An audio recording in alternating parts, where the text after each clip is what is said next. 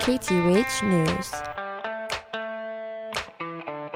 On March 15th, former U.S. Poet Laureate W.S. Merwin passed away in his home on Maui. He was 91. Born in New York City, Merwin spent years as a young man in France, Mexico, Spain, and England before settling permanently in Hawaii in the mid-1970s to study Zen Buddhism. Like his hero, Henry David Thoreau, he was inspired equally by reverence for the planet and anger against injustice.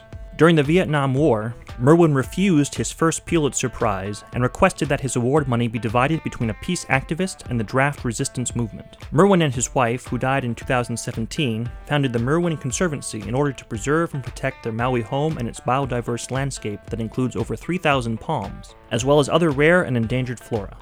Thanks for keeping it locked to KTUH, Radio for the People.